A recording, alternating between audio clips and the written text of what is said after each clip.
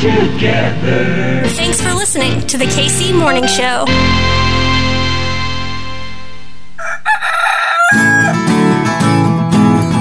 Everything's running smoothly. Yo, yo, yo! Yo! What is going on? My name's Hartzell, and this right here, it's your KC Morning Show, baby! What's the word? Kansas City. A happy Tuesday to the KC Morning Hoes. Tuesdays on this show, you know we do. We take back America, my friends, myself, and Professor Harvey Kaye. He is a professor emeritus over at the University of Wisconsin, Green Bay. We reclaim that radical, progressive history. It's ours, baby. We got it. It's a good one. Let's go ahead and use that thing, yeah? This is our last week that Professor Kaye is out. But on the show today, we're going to revisit Professor Kaye's conversation with Mary Ann Williamson. Yes, that Mary Ann Williamson, author, speaker, ran for president in 2020. She's like Oprah's spiritual consultant. So you know what? That works for me. And it's a timely one. What would FDR do in this moment? I thought this was excellent. Rate, review, subscribe, do that thing you do. Kansas City. It is once again that time. The Pitch Awards are back. The Pitch KC, where we are reigning and defending best local podcast according to you. Let's do that again, yeah? Let's three-peat. I'll insert the link in the show notes, but also details at thepitchkc.com. That's all I got. Let's take back America in solidarity. A good day to be a Kansas Citian. Always, because of you. Kansas City. Mayor Q on the show tomorrow. Yeah, it's a big one. We'll see ya in the morning. Bye.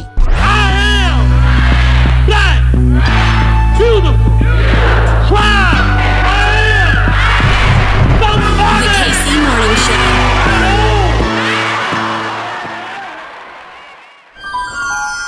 It's I'm going to Kansas City. Channel 9. On January 11th, 1970, victory belonged to Hank Stram and his Kansas City Chiefs. TV9 News special report, Close Up, the Flood of 77. From the Kemper Arena in Kansas City, Missouri, it's Milwaukee Bucks against the Kansas City Kings. Now Kansas Cityans must decide what happens next. What is to follow the city's Holy Week riots? I am here at the American Royal World Series of Barbecue. Darryl Motley awaits, and the Kansas City Royals are world champions.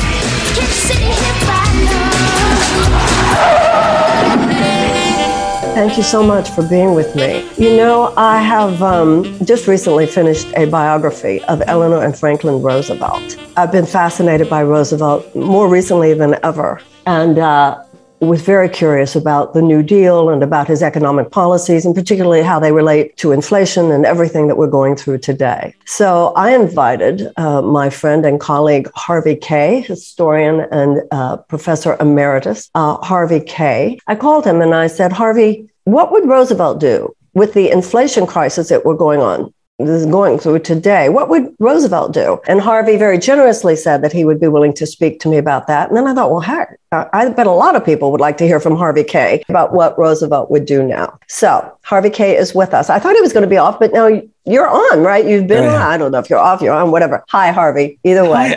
Hi. It's very nice to join you. I look forward to the day when we actually can sit down in someone's living room, perhaps. I know, but it's so interesting, isn't it? How Zoom has given us a lot more kind of intimacy of conversation. I think COVID has really shown us a lot that can be done. I don't think the world is ever going to quite go back to Zoom as a rarity like it once was. I never intended to retire from the classroom. I figured I'd be in the classroom until they had to drag me out, right? Mm-hmm. And then because of the pandemic, I didn't want to teach online. And what I mean by that is, you could get a lecture course in which students not reveal their faces. They would just have their names. Yeah. And I can be pretty demanding and probably push students, but I couldn't imagine doing it all the time. So I decided I would step out. But fortunately, I end up doing a lot of these conversations and I got to meet a lot. I actually think I met more people around the country these last 2 years than I had been meeting for some time, really. Well, you're teaching the country. I like that idea. I like that. Teaching is a broad term these days, and your platform is bigger, and I think there's a kind of mass hunger. I think there's a mainstream hunger for the kind of information that you have, particularly in terms of history.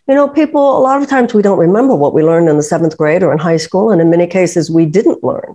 You and I have talked before about what you and I both see as a crisis. In fact, we have, I think, 11 states in the United States that don't even require half a year of schooling in American history, American civics, American government. And, you and I have talked about this, it's very dangerous if people don't learn what the Bill of Rights is, what it means when they're children. They don't know as an adult to be horrified when it's under an assault. Anyway, let's get to it, because I know that people are as interested as I am. And you and I are both fascinated by what happened in the 30s and the 40s and everything that Roosevelt was about. And I've been also particularly fascinated by Eleanor. However, what I want to talk to you about tonight has to do with the relevance of his policies, New Deal, and particularly how he dealt with inflation. So if you could talk to us, I just really want to throw it over to you.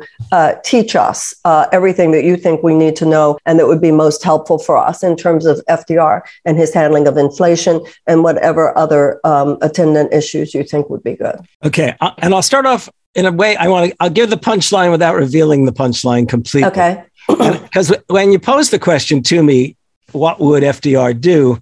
I thought, wow, I think I could probably answer that. And then I thought about it and I thought, is it fair to hold up what he did? Yeah. Okay. Today, when truly the circumstances are dramatically different. But ultimately, what's interesting about the FDR battle against inflation, his administration and the generation's battle against inflation, is that the way in which he finally beat inflation, because it took a while, even during the course of the war, to do that, is pretty much what he used to win the New Deal from the ground up.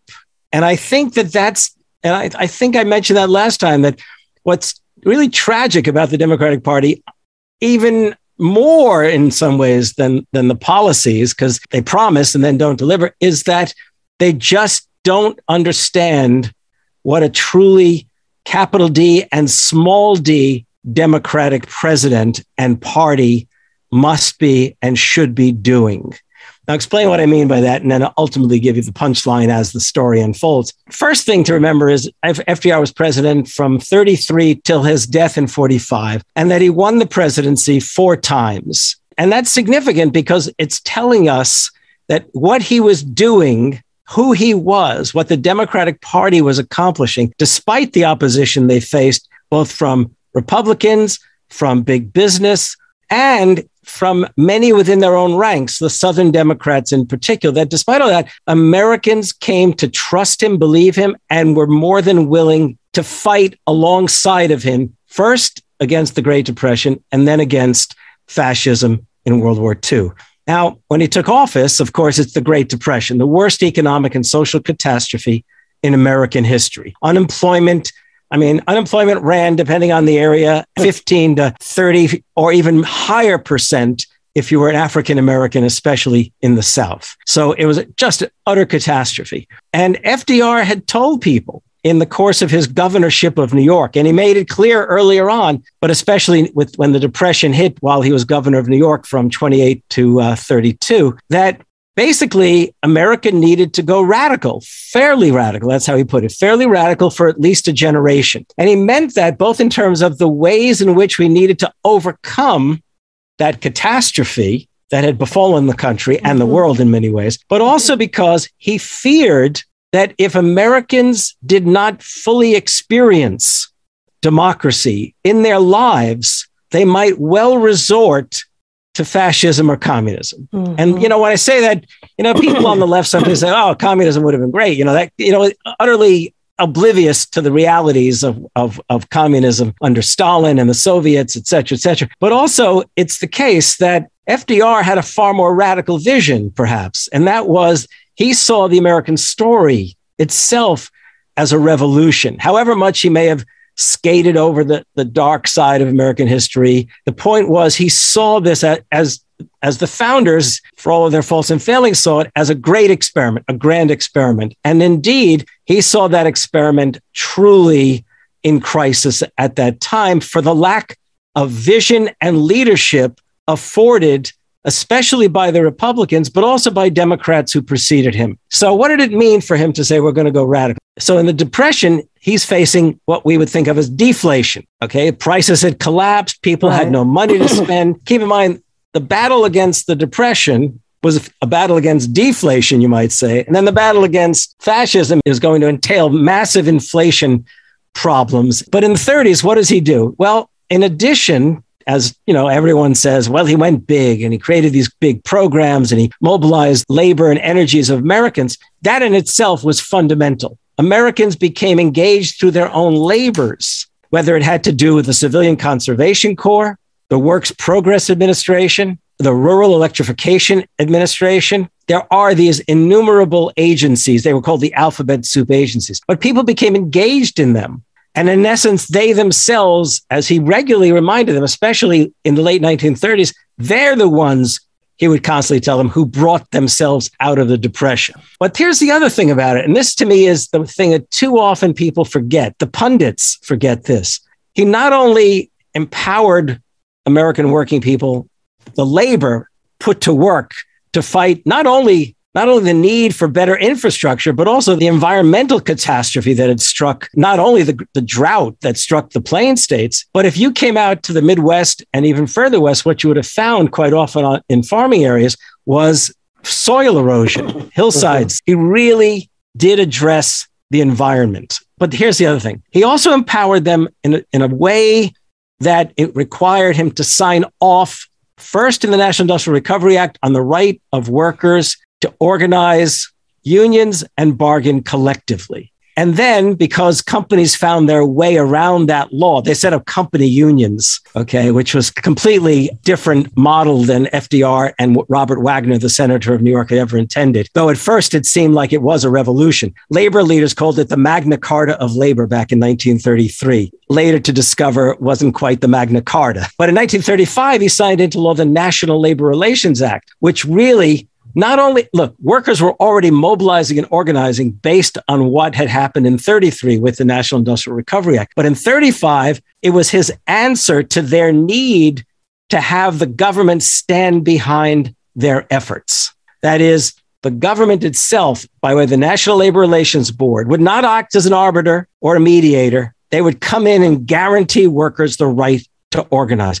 And millions organized. And that included not only white workers, it was black workers, it was women workers, all of which would increase manifold during World War II, which I'll come to. So when you look at the 30s, you ask yourself, well, how did he fight the Depression? What did they do? And how did they fight deflation? Well, one, by creating jobs, but also by empowering workers themselves who were slowly but surely making their way back into the factories, back into the fields, et cetera. The only sad part of it was in the 30s, agricultural workers were not covered by the National Labor Relations Act, which was pretty much a racist thing imposed upon the law by the Southern Democrats. Okay, so that's the fight versus deflation. What I've read amongst most economic historians that around 1940, the war has already begun in Europe. It's already begun in East Asia, but the war is underway everywhere except the United States is not directly involved. But already we're shifting because of the revival of domestic industry. On top of that, FDR himself began to rev up what we would call the defense industries. People were getting jobs. They were making money. All of a sudden, they had money to spend. And let's not forget, millions of workers are now organized in labor unions. They're making more money than they ever would have in the past when they didn't have unions. So FDR didn't take much to figure it out, but FDR knew from what he was witnessing that as the war approached the United States, the question would be how to fight in a totally different fashion, inflation. That required there's a whole series of initiatives. And I can tell you that, first of all, they had to figure out a way to take money out of the system. In other words, they had to reduce immediate demand. FDR had already in the 30s signed on to tax laws that raised taxes on the rich. But most Americans did not pay income taxes, especially working class people didn't pay income taxes. But now workers were doing much better than they had been doing, and he had to somehow reduce their capacity to consume if they were going to effectively Notice I haven't even mentioned the Federal Reserve. It never comes into the story, basically, as far as the fight against inflation, which is in the last number of 20 years or 30 years, we've seen all handed over to the Federal Reserve. Yeah, just handed over to them. Okay, so first was in terms of taxing, and they pursued that. Ever again, the rich were going to pay more taxes and corporations were going to pay taxes. Now, the next thing was they still needed to pull money out of the system. Taxes, they didn't want to go overboard necessarily, but they decided, they also knew that with the war coming, they needed monies for the defense programs. So they began the sale of originally defense bonds, and then it became war bonds. Mm-hmm. And, it's interesting. I assume that savings bonds are still readily available, though they're not like when I was a kid. When I was a kid in the 60s, any kid I knew who was getting some kind of special event in their life as a teenager, as I was Jewish, it was a bar mitzvah. Mm-hmm. Savings bonds were not an unusual gift to give a kid. But of course, the people buying them were the folks who had come through the Great Depression and World War II. It made sense to them. Buy a savings bond at $18.75. Eventually, it'll come due at $25. And what FDR said is, look, think about it. You can buy these savings bonds and you'll be guaranteed at the war's end, there'll be this additional monies that you'll receive. These efforts were important. Now, here's the thing to consider. It isn't just the demand that's great. It isn't just that. He has to figure out once we get further and further into this process. And it was in December of 1940 that he calls for the United States to become the arsenal of democracy. Right. Now, that means that whatever the efforts before to enhance America's defense industries are now going to be magnified. Not only sort of build up the American military, we're going to guarantee certain deliveries to Britain and its allies against the Germans. So whether it's the things that go into create making clothes, the things that go into making tanks, all of these raw materials, all of these that are going to be turned into war materials, they're going to have to come from somewhere. You're not going to get new automobiles. I listened to a radio show recently and they said, and I completely forgotten, that men would no longer have, vested suits. They would no longer have cuffs on their pants. So all of these minor little things to make sure that, you're talking billions of pairs of socks and clothing and all this to outfit the military eventually and other militaries. You get this need to fight inflation all the more. In 1941, the United States is already in a kind of build up to a war. I think I said to you last time, the For Freedom speech of January 41 is not only a speech in which FDR offers the vision of a world beyond the war marked by freedom of speech and expression, freedom of worship, freedom from want, and freedom from fear. Those last two was strikingly radical visions. It's the case that he's also warned Americans that, look, the fascists aren't going to tell us when they're going to attack. And he knew they were going to eventually attack. So here he is trying to encourage Americans to understand the crisis they're in and the crisis that's coming. And inflation is already rising at, for lack of a better metaphor, at an unhealthy rate. And later in that year, it was in the course of 1941 that they began to talk about price ceilings. And they created the Office of Price Administration. However, I should make clear, when the Office of Price Administration was first created, it had no authority to impose penalties. It was more like these are the things we need you to do. And of course, a number of the big companies actually did follow suit. They had war contracts. They didn't want to maybe jeopardize their war contracts. But it was the case. Inflation just kept rising. Well, the Japanese attacked Pearl Harbor in December of 1941. And the United States is having a very, very difficult time at first, mostly because we were in part caught off guard by what happened in the Pacific, but also because the Germans had already taken all of the continent of Europe and are all over North Africa. So I look back today to see there was a speech FDR gave in the spring of 1942. And he speaks very honestly to Americans about what the government will need to do to assure that the war effort is a winning war effort. What he says is it's not only a matter of the men we recruit and the armies we field, it's a matter of how we outfit them. It's a matter of how we enable them to pursue that. He delivered a speech to Congress. Later, he offered it as a fireside chat. His chief of staff titled The 7-Point Stabilization Program. You got to forgive me. I'm going to read it because this is so characteristically FDR. He knew how to make people at least remember the theme. He said, to keep the cost of living from spiraling upward, we must tax heavily. And I'm giving you the shorthand version. I'm not going to give you the whole Great paragraph. to hear a president say we must tax heavily. Right. We wouldn't hear that today. Yeah. To keep the cost of living from spiraling upward, we must fix ceilings on the prices which consumers and retailers and wholesalers and manufacturers pay for the things they buy. 3, to keep the cost of living from spiraling upwards, we must stabilize the remuneration received by individuals for their work. To keep the cost of living from spiraling upward, we must stabilize the prices received by growers for the products of their lands. To keep the cost of living spiraling upward, we must encourage all citizens to contribute to the cost of winning this war by purchasing war bonds. To keep the cost of living from spiraling upward, we must ration all essential commodities. Notice the word ration. And then he says, to keep the cost of living from spiraling upward, we must discourage credit and installment buying. That 7th one I have less familiarity with. Anyhow, inflation kept going up. I mean, the American war effort was already well underway. There was no question about the fact that this was truly the arsenal of democracy. We had, if you like, a defense and war machine that was unmatched, really, around the world. But the rationing did come. And that meant that you were given a ration book with coupons. And it's interesting. Richard Wolff, who I know you've interviewed and spoken with, Richard recently pointed out a very interesting observation. He said, sort of echoing Marx, that the ration books were distributed basically on the basis of need.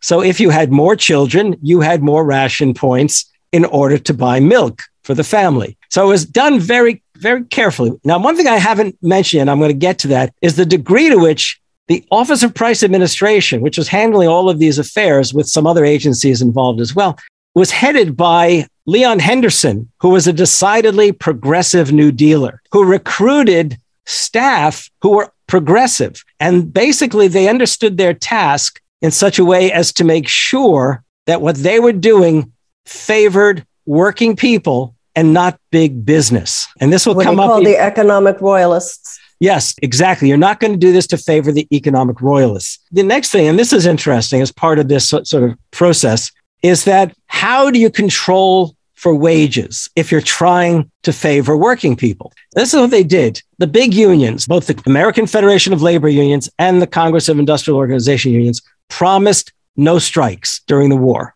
Oh, that was a pledge, no strikes. In return for which, the government originally was called maintenance of membership, later called maintenance of voluntary membership. What it meant is this: if you took a job in a war plant, and they were all organized, right? If you took a job in a war plant, you were automatically enrolled in the union. You had 2 weeks to drop out. You didn't have to be in the union. You had 2 weeks to drop out. Beyond that, you're in, because then the contract takes hold. And the fact is that not a lot of workers dropped out. I mean, the fact was that workers recognized they needed the union. The hours in the war plants were long, very stressful. By the way, there were wildcat strikes during the war.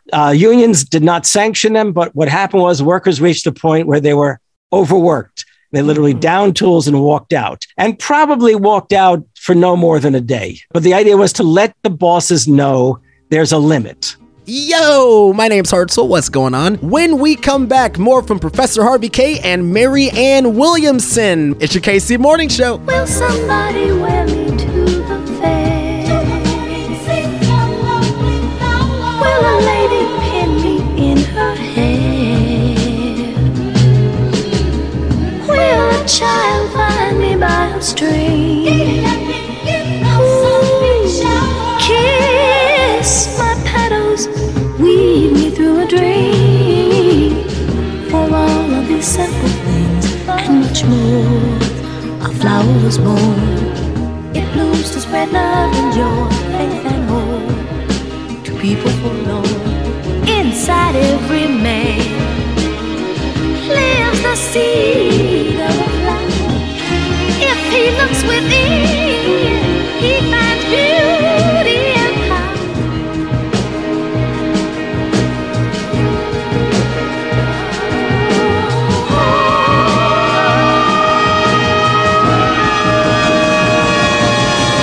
Ring all the bells, ring and tell the people everywhere that the flower has gone. Light up the sky with a band of gladness and rejoice, for the darkness is gone. Let go of your fears, let the heart beat free.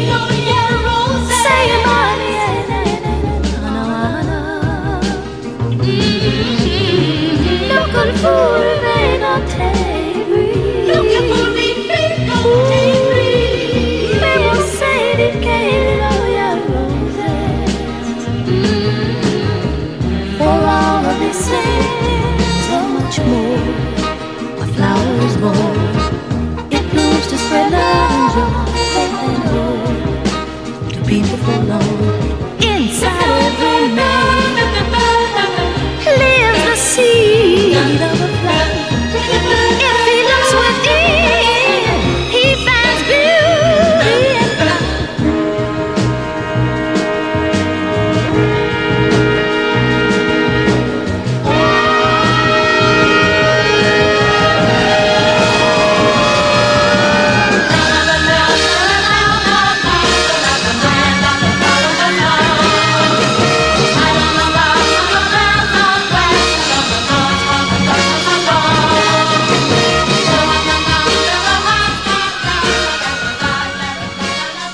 Now, I should also have mentioned there was corruption around rationing. Folks tried to, get around it. There was a black market for it. But in any case, the government did not retreat from these initiatives. And now we come to a really crucial thing. It's already late 1942. We've been in the war really for only about a year, but fighting inflation remained a top priority. This is the moment where you really see a Roosevelt administration. And here's what they did. First of all, they got a law secured to truly empower the Office of Price Administration. That's first of all. They could actually set the prices. They could control the prices. But on top of that, the question was, well, how do you enforce them? So here's what they did. The Office of Price Administration set up 5,000 plus, I think it was 5,025 little OPAs. In other words, small OPA offices all over the country, well-staffed, but not staffed well enough to effectively do the job. So then they rallied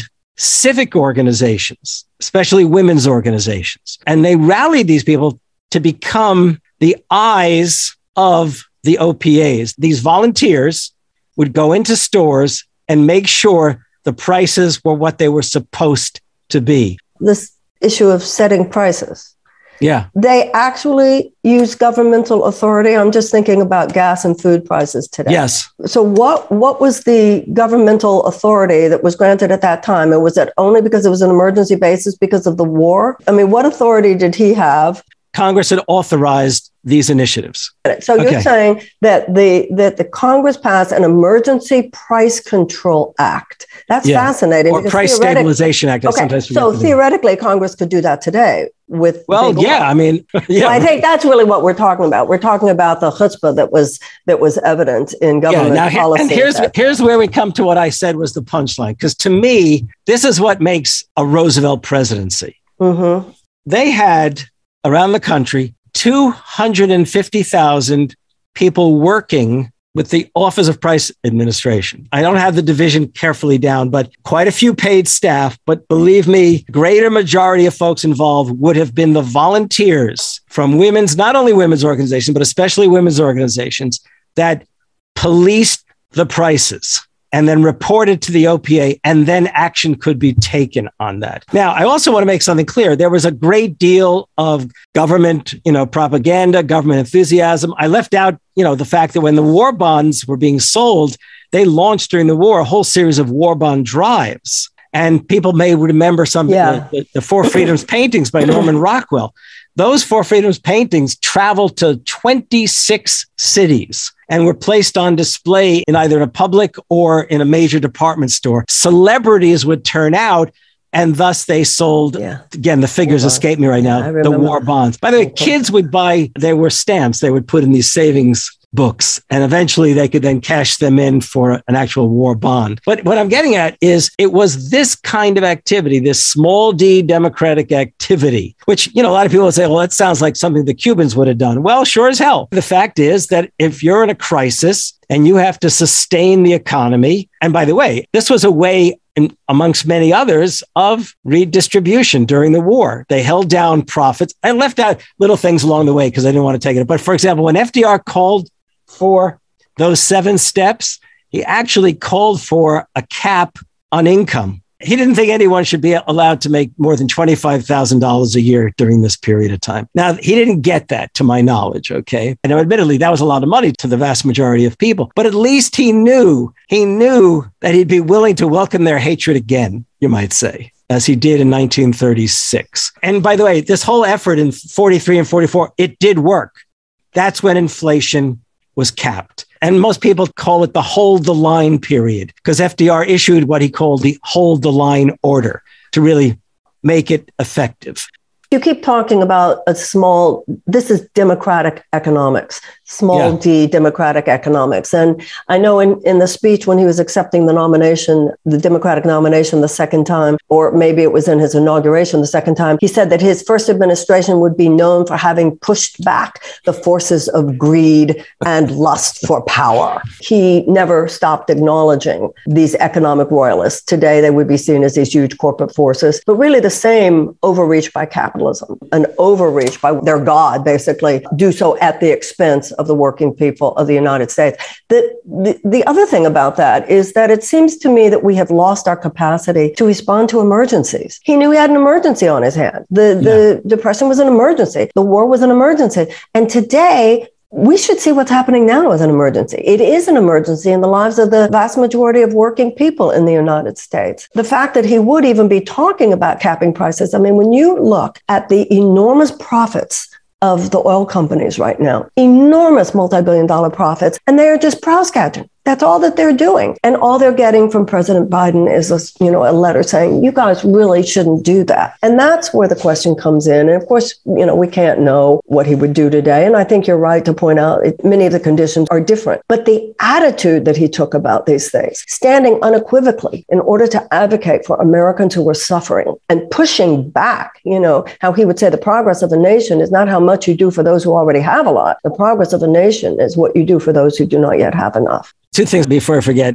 in regards to all of these efforts. The consumer movement in the 20s and 30s, and I'm sure you figured this out by reading about Eleanor, was also very close to the labor movement. It wasn't a Nader type of consumer movement. It was literally a movement from the ground up regarding housewives demanding proper pricing and everything else. Well, one of the activists, a woman named Carolyn Ware, wrote a book early in the war. I think it was 42. I read the book. It was great. I actually bought a copy. I couldn't resist. Called Consumers Go to War. She was brought in by this Leon Henderson. She was brought in to head up what they called the consumer division of the Office of Price Administration. She was responsible for mobilizing these organizations literally to police pricing. And she talked about all of those activities as what a democratic economy could be built upon. Right. She was very much impressed by the idea that the war effort would show that freedom from want and freedom from fear could be pursued.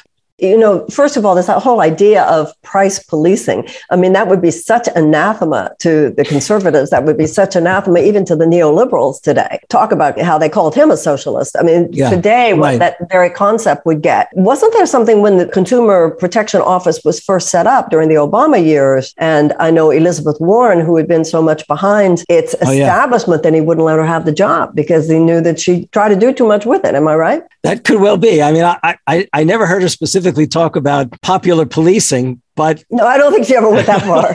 No, we are talking about Elizabeth Warren. What did she say? I'm a right. Whatever. Right. But she certainly was saying the government should be looking out for the consumer. And for today's world, that of itself is almost a radical notion. Yeah.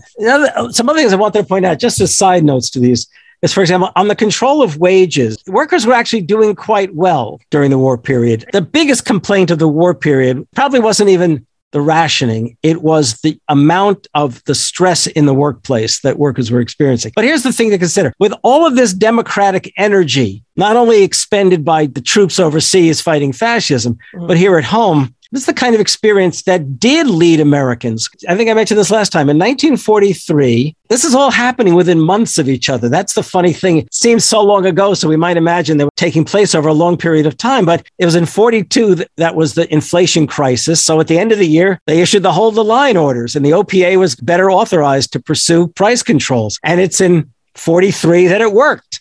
Boom, right?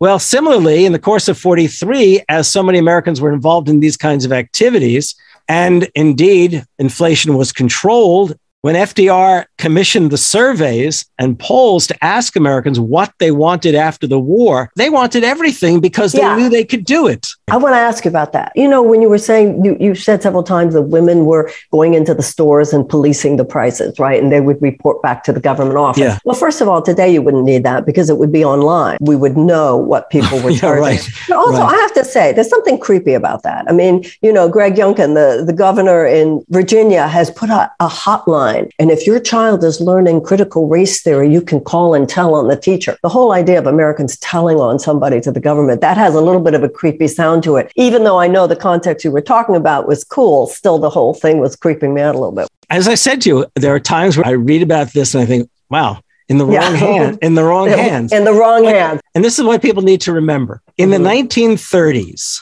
Americans became the most progressive generation. Exactly.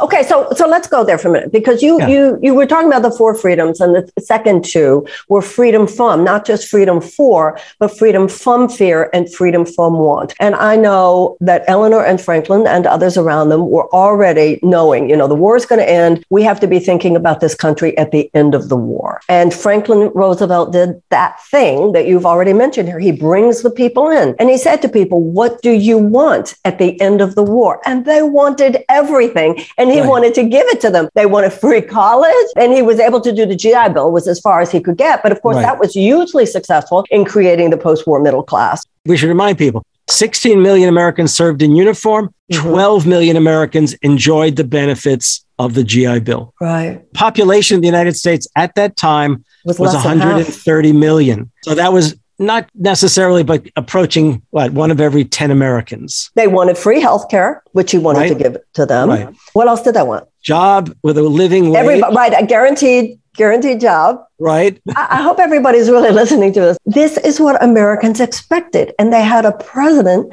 that wanted to give it to them. You know, I put up online the other day, Harvey, I think if Bernie Sanders had won the presidency in 2016, not only do I think he'd still be president, but I think the Democrats would be so popular for the next 50 years, given what he would do and what people would be so happy that he was doing. Yeah, because of their enthusiasm. That was what led FDR. I mean, keep in mind, this is all in a short period of time. He told journalists in a news conference, you know, I was Dr. New Deal in the 30s. Now it's, you know, Dr. War. I've got to win the war. He sort of implied, you know, you put certain things aside. Well, it was probably in pretty short order that he then comes before Congress in January 44 and calls for an economic Bill of Rights. Right. To do all the things, to guarantee all the things that Americans have just told him, yes, this is what we want. He was that way. And his relationship with Eleanor regarding those things, she'd come, as I'm sure you're very aware, she would bring all these progressive activists that she wanted him to meet. And he would say, I don't have time to meet them. So she'd invite them to dinner. And he'd say, yeah, you know, and he'd be kind of ornery around it. And you're asking for too much. And then he'd give a speech where he actually was asking for the things that she had been trying to. Right.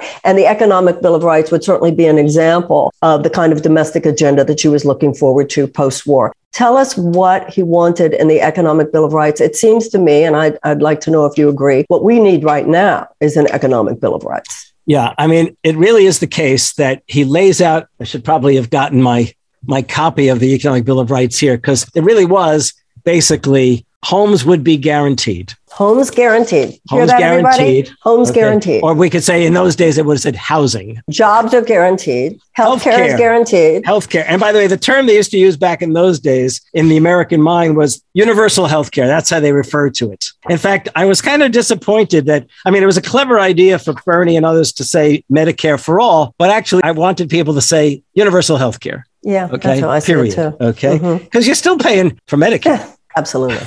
Which prices have gone up. Okay, so college for all, universal health care, jobs for all guaranteed, and housing for all guaranteed. They wanted to guarantee farmers a fair return. They also said that we're going to guarantee people in industry a fair return. This was not a socialist argument. But I will make something clear. There's a term we don't use in this country, and I think it's really unfortunate. When FDR pursued what came to be called liberalism in the 1930s, he had literally radically transformed the meaning of liberalism. It's FDR and his administration that changed the meaning of liberalism.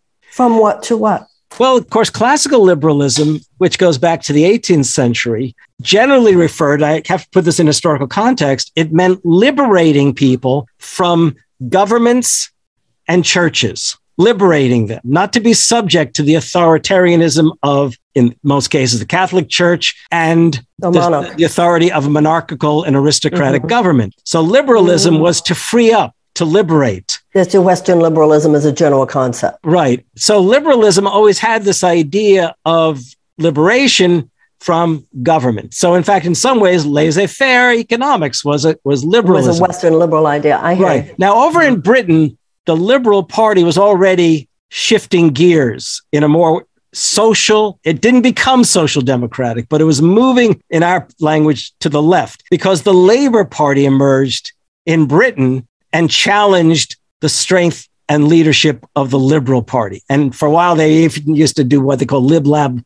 coalitions and all that, but the Labour Party then emerged. So here in this country, FDR, who, by the way, was in regular contact with British left intellectuals, and he wasn't necessarily going to go so far as to create a Labour Party, FDR, but he was going to turn the Democratic Party into a truly liberal party as he saw it. And what that meant is, and he quoted Lincoln very effectively, Lincoln was the one who said, government does what we cannot do for ourselves. In other words, when we act collectively, or if you like, in a solidarity-like way, we use government to pursue those ends. And FDR quoted that. Some journalists had asked FDR, so what are your politics? And he said, well, I'm a Christian and I lean left of center. That's how he put it. But for most people in that day, other than the socialists or the communists and others, he was moving pretty much to the left. So what he was doing is he was using government in the same way the social democratic parties over in Europe were beginning to do so, using government to empower workers, to basically countervail, as John Kenneth Galbraith would say, countervail the power of capital, what FDR himself called the titans of industry, and later, as you like to say it, and I do too, the economic royalists. That's what social democracy would do. It would lift people up from the bottom up, not in a charity-like way, but by empowering them and enabling them, but at the same time, regulating the bosses and empowering the workers. It's this real process that he was trying to pursue. And you could see it all the way through the 30s. So indeed, this is exactly the way in which he ends up pursuing the war effort. He made certain sacrifices. He compromised with big business so that much of the war effort at the plant level and so on was run by what they called the $1 a year man, corporate executives who would leave their positions in the corporation and take a job in the war effort for $1 a year. The disadvantage is that by the end of the war, business had gotten a better reputation because of these kinds of things. But you got to win a war, you got to win a war. That was secondary to the fact that after the war, FDR was not there. Truman was not quite up to the task. Just as he warned in the Economic Bill of Rights speech, he warned about rightist reaction. I read something, and maybe you read it in the Eleanor and Franklin biography already. The man who warned him about rightist reaction was apparently Bernard Baruch, one of the wealthiest men in the country. He warned of right-wing reaction, not from the likes, say, of the Klan or the folks who today would be QAnon and all. No, from the economic royalists themselves. They would try Koch brothers. He foresaw the Koch brothers. Yeah. Mm-hmm. The main thing that I try to tell people, people say, well, you got to go big. That's what FDR did. Well, you have to go big. Yeah. But the other thing is you have to engage and empower your fellow citizens. There's a great speech he gave in 1938 on the campaign trail in Cleveland, Ohio. And in this speech, he literally talks to his audiences. And this is characteristic of him saying, you did this. You did this. Okay. Right. And, it's a device, but it's a device that's reflective of what people themselves knew they had done. Well, in many ways, they created those jobs, but then they did do them. Right. And I think the war effort, because it was perceived to be a righteous war, very differently than some of the modern wars of the last few years, people did feel that they were joined in an effort to save democracy from fascism, and there was legitimacy to that. Yeah, absolutely. where we are left, it seems to me, in wrapping this up, you've been so generous. When you were just talking about people say we have to go big, and you said it's not just that we have to go big, it's that we have to include people in the effort. That's true, because that was not a time when politics was the spectator sport that it's been turned into today. The political establishment today, it seems to me, is actually vested in people not feeling that they can participate. That's part of the sleight of hand. Give us your power and let us do for you. This very paternalistic system, and most of the time they're really not. And it seems to me it's not just whether or not you go big, it's the purpose of government. And right now, what we don't have is a major political party unequivocally and unabashedly advocating for the well-being, the safety, health, and the well-being of the working people of the United States. Yeah, and that's what he was perceived to be, correct? Yes. And I was going to say, we were talking about crises and so on. Even now, as you were saying that, I thought to myself, isn't it inconceivable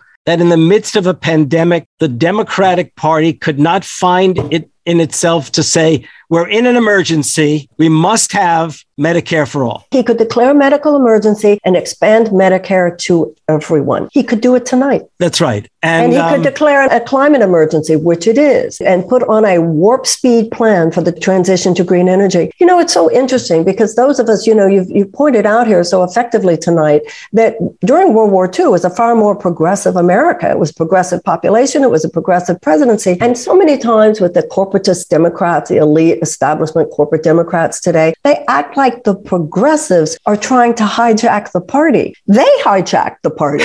They're the ones who hijack the party. We're Eleanor and Franklin, and they are the DuPonts and the Morgan. Absolutely. Absolutely. And another time we can talk about when the party was hijacked. I have that story to tell, too. I assume you're thinking 1990s, Bill Clinton, Democratic No, I'm Leadership thinking Council? 1970s. There were failings before then, but especially there's a key year, 1978, but it's already begun before then, but 1978. And then once Reagan got there. That's just to whet everyone's appetites for a later conversation. Yeah, for another conversation. Because right now, I've said often that I think of the Republicans right now as just a nosedive for our democracy. But I think of the Democrats as a managed decline. And I don't see the status quo disrupting itself. And the kind of disruption we need is a return to a Rooseveltian willingness to use the powers of government on behalf of the people. Yeah, a couple of weeks ago, Bernie spoke about the Democrats seeming to be, he didn't use this metaphor, but like lemmings, right? Heading to the cliff. And he said, the Democrats we need something like, he actually said, Gingrich style contract with America. Well, now should be the time. Basically, you start talking about, and you'll excuse me, I'm going to promote again the Economic Bill of Rights idea. This should be the time. I think so. And I think that the main point is one of the reasons it's the time is because people see through this. People get it. People get this neoliberal canard that both parties, it's a chokehold on our democracy. It's a chokehold on the economic rights and abilities of the majority of Americans, and people see it. So I don't know. I think there's a miracle coming. There's a term in sociology, local discontinuity of progress. You never know where it's going to come from, but it's so interesting when you see moments in history where it's counterintuitive. On one hand, people talk about how the system is so locked up, and it is. The system on a material plane, economically, technologically, governmentally, politically, something's locked up. And I understand people's frustration, anger with that. But those are often the moments when, because it's locked up, people are going and are open. So I think that voices like yours are so important, Harvey, because we need to hear, what would be the alternative vision? What did they do before? What is possible? And everybody, I know that you join with me in being very grateful to Harvey Kaye for talking about what happened at one period of time in our country where we were in trouble. And we got out of the trouble with a progressive vision, pushing back against overreach by capital. That's what we need to do now. I won't keep people long with this, but here's the thing to think about. So in 1943, when FDR asked Americans what they wanted, they basically said everything. Should we have Medicare for all? They say yes. Majority say yes. Vast majority. Should all jobs provide a living wage? Yes. Yes. Should all students be able to secure free public education all the way through college? Yes. Should all Americans be able to secure a house or a home at least? Just don't have the political leadership. That's right. That's right, because there is such institutional resistance to giving people what they want, to giving people what they deserve, to giving people what in other advanced democracies, Western democracies, is just what the average citizen gets. But today, people have been trained to expect too little. But when you ask them what they want, what you just said, they want it all. And why shouldn't we have it all in a country which theoretically belongs to the people? Right. I think we're preaching to the choir here. That's okay. No, but it's important for people to know that if there are people watching who don't realize that they're not alone, that's a start. That's right. If they realize, you mean to say other people really believe this? Well, yeah. Moreover, next time a politician says we're the richest nation on earth, hold them to it. Harvey K., I think you're incredible. I love you. I want everybody to remember this one is called FDR on democracy. But he also wrote Thomas Paine and the Promise of America. I hope you'll come back and talk to me sometime about Thomas Paine. I would love that. Well, absolutely. My hero, my true hero. Now, he's the one who said we have it in our power to begin start the world again. Yes, right. He's the one. You bet. I always am fascinated by these men, his wife, and I don't know. I just always want to know who he's married to. His relationship with women was a tragic one. Yeah, it was. Yeah, really tragic. Men of those days, other than John Adams, never told us how they felt. John Adams never hesitated to let us know how he felt. They had quite a marriage. But Jefferson, Paine, the rest, they didn't do so. In the case of Paine, psychohistorians said, well, he almost could never forgive himself for what happened to his wife who died in childbirth. Mm-hmm. So, yeah. It was a hard life that many of these people lived. Harvey K., thank you. Thank you. Everybody, don't forget. Do you have like a website that people go to, or do you have a Substack? I'm on Twitter, Harvey JK. That's my hobby almost. No. Rant. No, you're a very important voice for all of us. I can't thank you enough. Everybody, thank you for listening, for being with us tonight. I hope you learned some things. I know that I did. And bravo to Harvey K. Thank you so much. Sitting here in limbo, but I know it won't be long.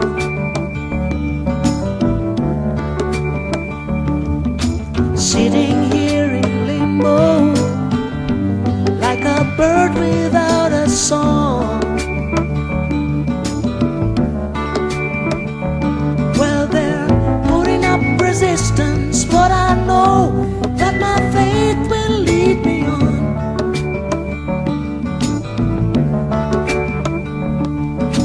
Sitting here in limbo, waiting for the dice to roll.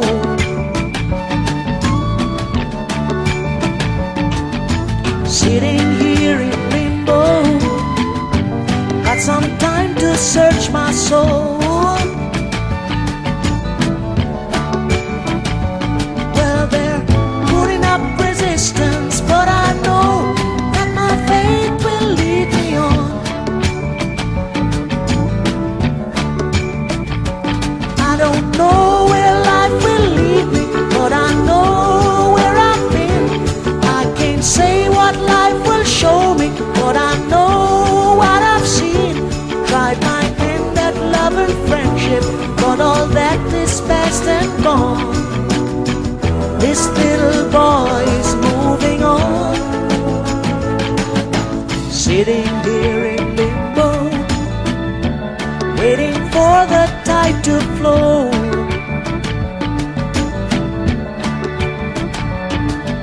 Sitting here in limbo, knowing that I have to go.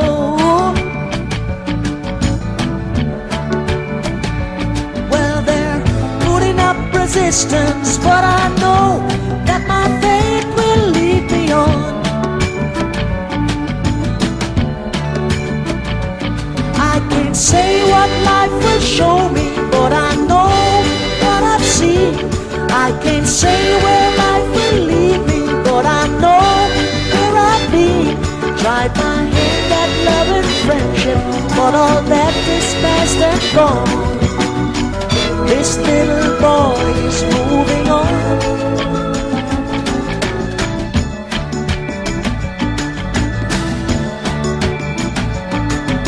Sitting here in limbo, waiting for the tide to flow.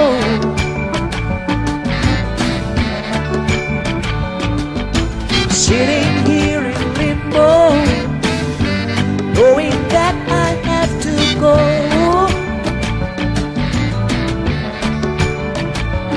Well, they're putting up resistance, but I know that my faith will lead me on. Sitting in limbo, sitting in limbo, sitting in limbo, sitting in limbo, sitting in limbo, sitting in limbo, sitting in limbo. You're listening to the KC Morning Show.